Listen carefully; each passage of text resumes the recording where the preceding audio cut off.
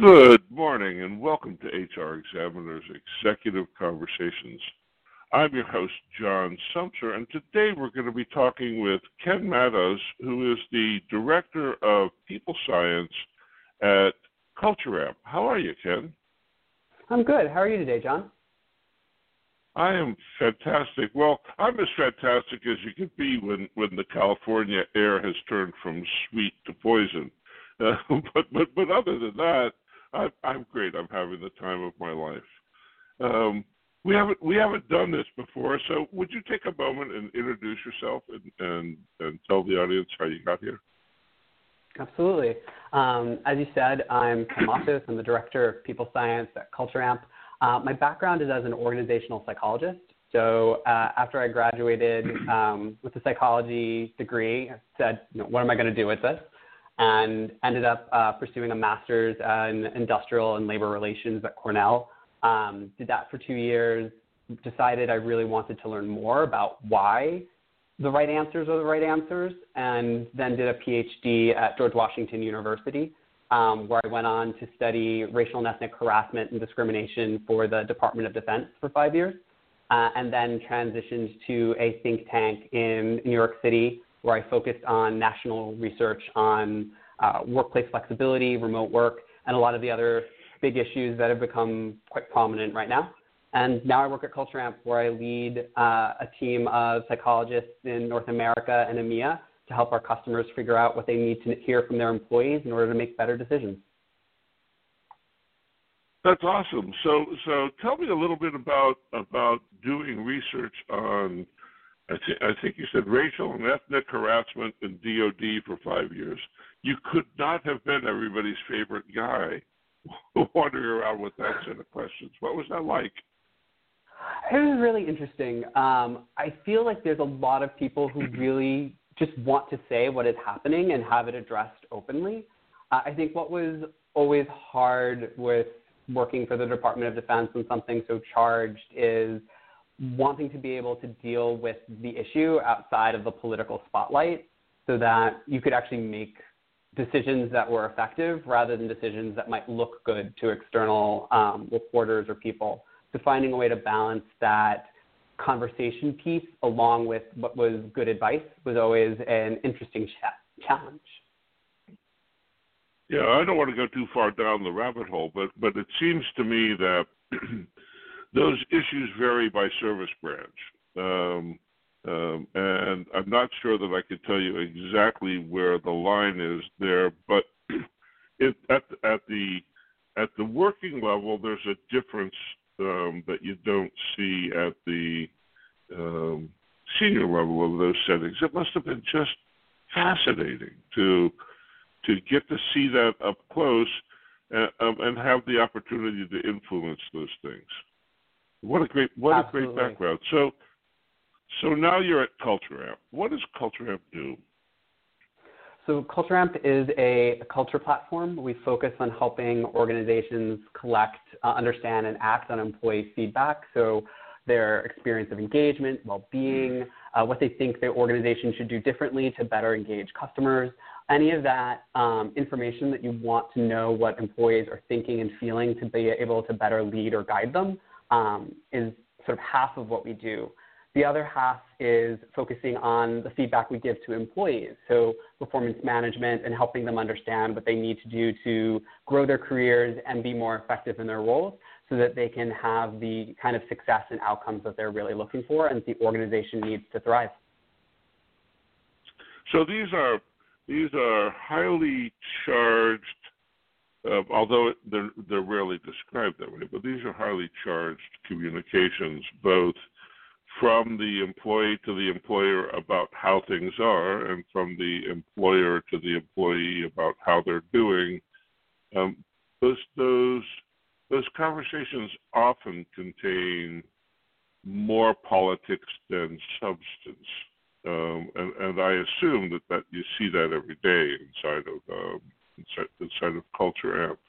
How do you sort out or do you see a difference between the sort of political intent? If you ask me today how I feel about my job, I think I'll give you a very positive answer because I'd like to keep my job. And if you ask me tomorrow when I'm feeling more secure about the job, I might give you a somewhat different answer. And that's what I mean by politics, is that a lot of responses about how work is going on both sides of the equation are kind of conditional on the current context. How do you figure that out when you're trying to give advice about being a sustained, successful organization? That's a great question. I think one of the things that's really important is to not get fixated on the number. When people do surveys, they get a score, and then they think about it the way they would a score on a test. And that ends up taking you down the wrong road, because then you're just thinking about the number and not the context around the number, like you're pointing out. I think one of the things that we sometimes confuse is engagement with happiness. And so we would be thinking, this is a rough time, the score has to go down. When in reality, people are, like you said, thinking about what's their best alternative option. And so their engagement, their commitment to doing a good job and staying with an organization may go up if things are bad, and this is a safe place, and that can feel good, even if other things are not as wonderful as they would like. By the same token, if they're in a situation where they're like, there's lots of other fish in the sea, why am I putting up with this? The very exact same situation can be rated very differently. And so I think it's important for leaders to think about what's the context in which people are answering the question in order to determine whether or not this is a really good thing or a not so great thing when scores are going up or down. And so I think that's where making sure you also get some of the qualitative comments. So what people are saying, and then they describe why they chose to answer the question that way, really allows you to turn around and say, like, okay, this is what's driving you to say this is good or bad. And I can now think about real interventions as opposed to reacting to just this contextless number. Got it. So I should back up and ask you a couple more questions about Culture Amp. You know, I realize that I don't know as much as I might about Culture Amp. I assume that the heart of the company is a survey and consulting associated with the survey business, and that there is, as you hinted, a intelligent tools analysis, maybe NLP, of the text construct and free-form answers. What else does the company do? What's it about? So I think at our core, we really believe that a lot of the complex people science that drives what goes on in organizations can be a lot more accessible. Early in my career, I was in a car with a bunch of MBAs, and when they asked what I was studying and I said business psychology, they all stopped and said, wait, we're getting taught what people should do. You're getting taught how to actually get them to do it. And that piece of realizing that there was a way to actually influence people in constructive ways was something that they weren't getting in their training, and something I think Culture Amp really believes in providing our customers, not just, consultant's going to come in, tell you a bunch of abstract things, you sort of shrug and then go back to doing what you've always done, really emphasizing, what does this mean? How do you make choices about it? A lot of times my customers will say, we see what's going on, but we've never been able to articulate it or make it more than an anecdote or story. By being able to do these surveys or these performance reviews in a standardized way, we're able to convey a coherent story to leaders that helps them understand how they need to adjust what they do to get employees to do the right thing for the organization.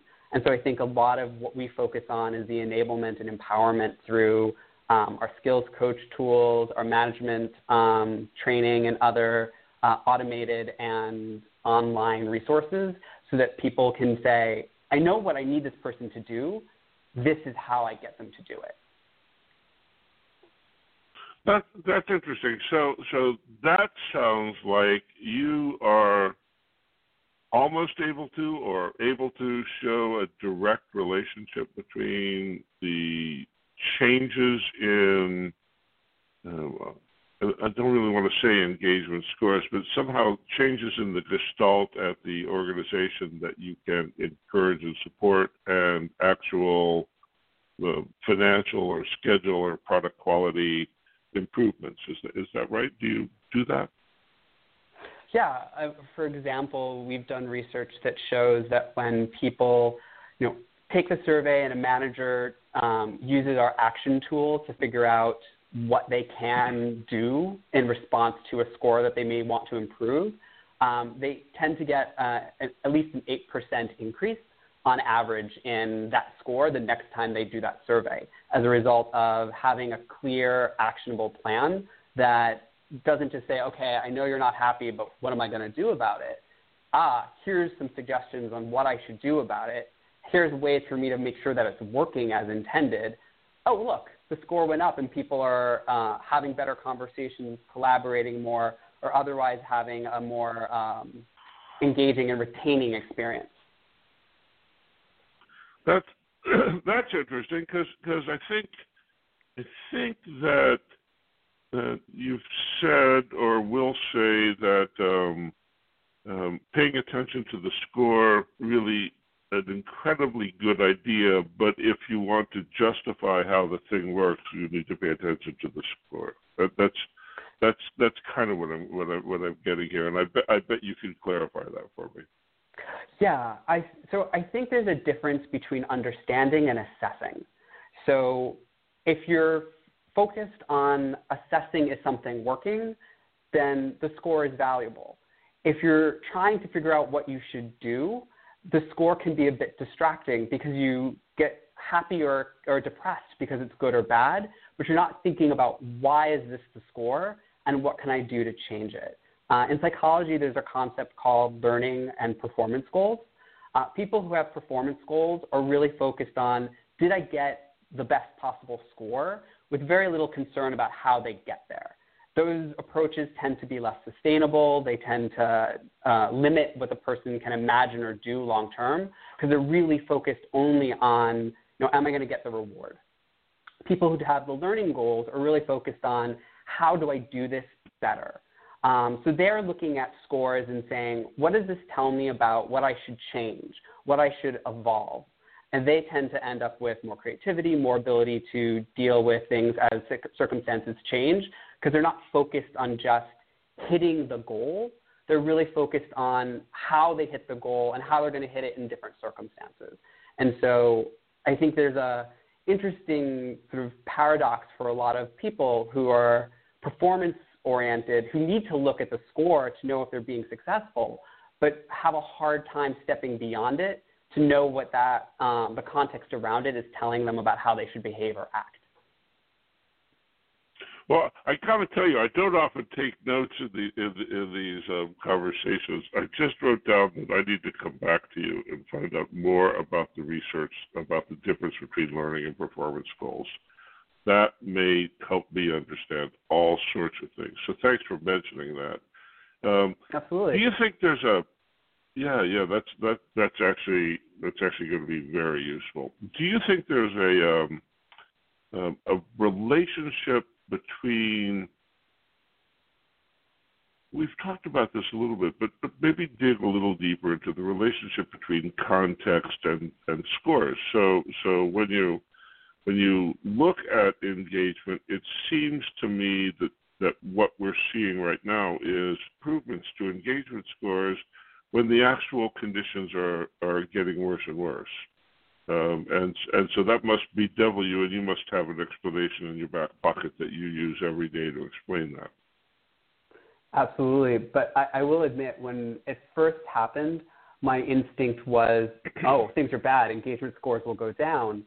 And then our data said they weren't. They were all going up. And so I went out and was like, all right, I don't happen to have a theory to explain this. Who does, who has some real foundation for it? And what I ended up finding is a lot of context around how people deal with traumatic change and natural disasters. What usually happens is there's a heroic period. So there's a surge in adrenaline, activity, commitment to trying to get through this moment, what we generally would call engagement in most surveys. And so that lasts for some period of time, dependent on the nature of the change and the resources people have to sustain it. But eventually it peters out. And the drain on resources and the inability to refill them can really cause a downward slope in this process. And so as CultureAmp looks at our data, we have been paying attention to what people have been saying about how the mood has been shifting.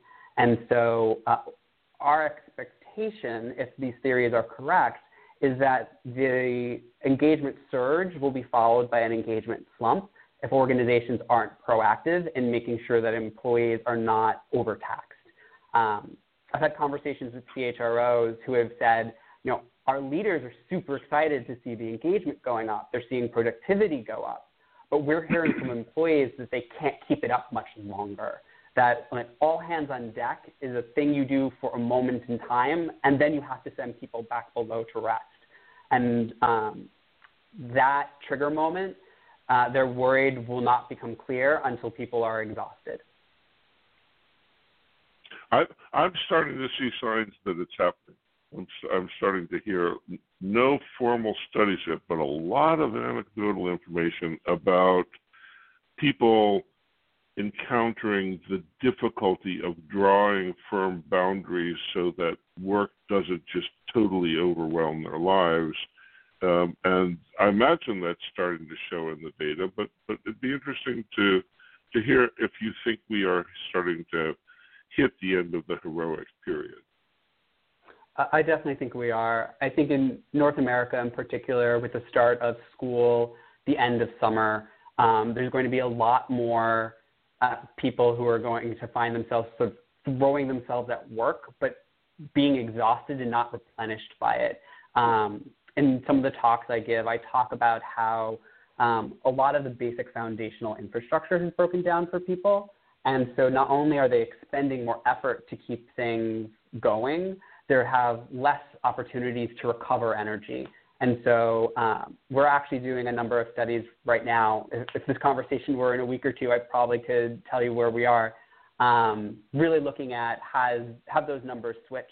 Some of my customers have started reporting that their engagement scores have started going down.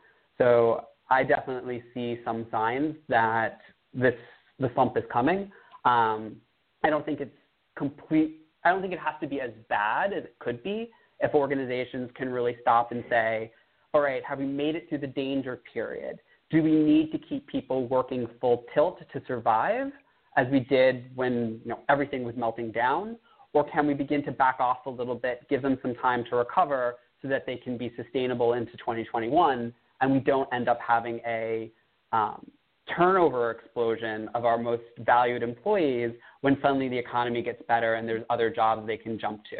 I think the last thing any organization wants is for their best, most talented employees who've learned the most during this period to leave just because they want to get the taste of this experience out of their mouth and try something new.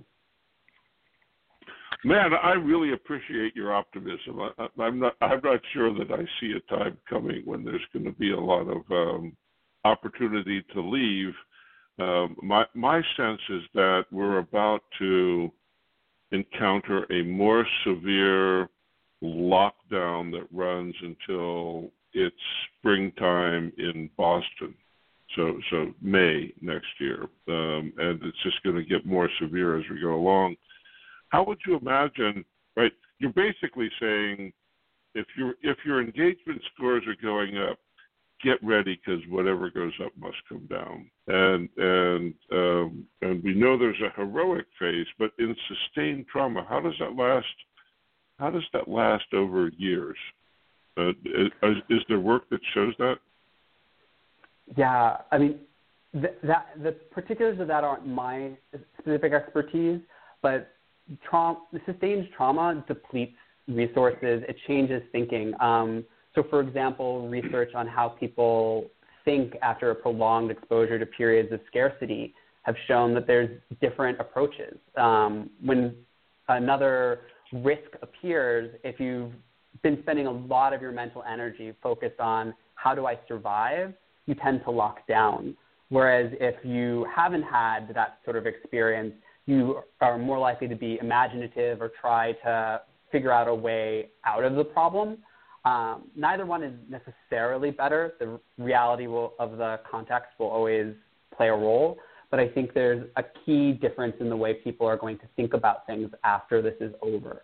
I think we also need to be thinking about this as a marathon, but really in two places. One, this is a marathon, so there's going to be some pacing of, is this the moment to go super fast? Do we need to catch our breath now? Otherwise, we're not going to make it to the end of the marathon. But the thing that's a bit flawed with that metaphor is that there's something after the marathon. And I think that's what I'm trying to say when it's like, think about the time afterwards, because as leaders, our responsibility is not just to the organization today, but also to the organization tomorrow. And so if we get too narrow in our focus on just getting through right now, we set ourselves up for a whole bunch of other problems later that we could have avoided or mitigated. That's really interesting. So part of what I'm hearing in the sort of undertones of what you're saying is that engagement may have gone from being broadly perceived as sort of a super-duper attitude survey thing to being a primary indicator of safety in the organization. And so when you see engagement scores rise in difficult times, it's an indication that the organization looks like a safe place. And when they start to fall, it may be an indication that the organization doesn't look so safe. Do you have a way of thinking about your work as a safety measure rather than sort of higher up in Maslow's scale? Yeah, honestly, engagement is really supposed to be a measure of people's commitment to the work that they're doing. What sacrifices will they make for it? How much rejuvenation of energy do they get from participating in it? And so the questions you're asking are really about how are people able to sustain and wanting to sustain in that context. And that runs the gamut of Maslow's hierarchy. Some of that is like, do I like this job? Some of that is, can I keep this job? And I think I sometimes talk about summer and winter economies. Like summer economies, things are going really well. We start thinking of engagement as ping pong balls and ping pong tables and other like recreational activities. As long as they're happy, they won't leave. And in the more winter economies, when things are bad, we think of like engagement as, no, it doesn't matter because they have no other choices, so we can just forget about it. And it has different effects at different times. So when turnover is an issue in those summer economies, that's when we really want to focus on, do people feel like this is their best bet? When we're talking about a winter economy, we really want people to be thinking in terms of, does it make sense to continue weathering the storm here? Can I devote real attention and have this not just deplete my already scarce resources? And so there's a safety component in the interpretation. And a really good survey doesn't just measure engagement. It measures the various things that people are experiencing so that you can see which ones are driving that engagement forward, up or down. And so when we look at our surveys, we find different connections between engagement and the drivers depending on what's going on. That's interesting. So we're sort of coming to the close of our time. I wonder if there's some specific guidance you can provide to leaders on how to use the kinds of tools that you have. How can a leader effectively use behavioral and engagement data to make solid decisions? How do they do that? So I think one domain is better communications. Often the engagement data will flag places where the intention and the reality have become disconnected, and employees need to have a much better walkthrough. I had one leader who actually had bonuses not be paid. Nobody got promotions one year because things were bad. And they were just like, we don't need to care about engagement because we can't give them money. And looking at their scores and what people were writing, was like, they don't really want money right now. They want to know that they're safe. Tell them why they should weather the storm with your company, and you're going to hold on to them into the next go-round when you do have rewards to offer. If you just sort of write it off as, I can't do anything, then they're just going to leave and you're going to have a self-fulfilling prophecy. So I think that's one thing that leaders can use the engagement data for more effectively. Other things is thinking about process. A lot of disengagement. I often think of really what's happening is we're doing a survey to measure what are the sources of disengagement. What is making people who want to do good jobs feel less inclined to do so? Is it bad technology that's making their jobs harder and slower? Is it that they have bad communications between departments? These are all things that are managed through policy or through leadership decisions about how things can and should work together to make it smoother for employees to do their jobs so that they will do what you want them to do. And so very concretely, thinking about this as procedural improvement, not employee happiness. Got it. That's great. That's great. So what would you like the audience to take away from our conversation? I think I'd like them to take away that they actually have the ability to influence things, either to make them better or to help people better accept what they're living with.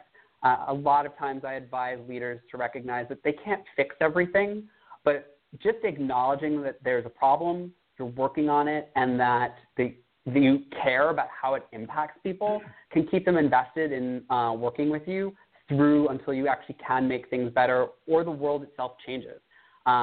It's not so much that employees need you to fix everything, but they need to know that you care about making sure that things are as good as they reasonably can be. That's awesome. So we're going to wrap this up here. Would you take a moment and reintroduce yourself and tell people how to get a hold of you if they want to follow up some? Absolutely. My name is Kenneth Matos. I'm the Director of People Science at CultureAmp. You can find me on LinkedIn at Dr. Ken Matos or email me at kenneth.matos@cultureamp.com. Thanks for taking the time to do this, Ken. I really, really appreciate it. I'm sure the audience got a lot out of it. And let's do it again. This was the beginnings of a very interesting conversation. I'm looking forward to it. Thanks. So you've been listening to HRExaminer's Executive Conversations, and we've been talking with Ken Matos, who is the Director of People Science at CultureAmp. And thanks for tuning in. We will see you back here next week, same time. Bye-bye now.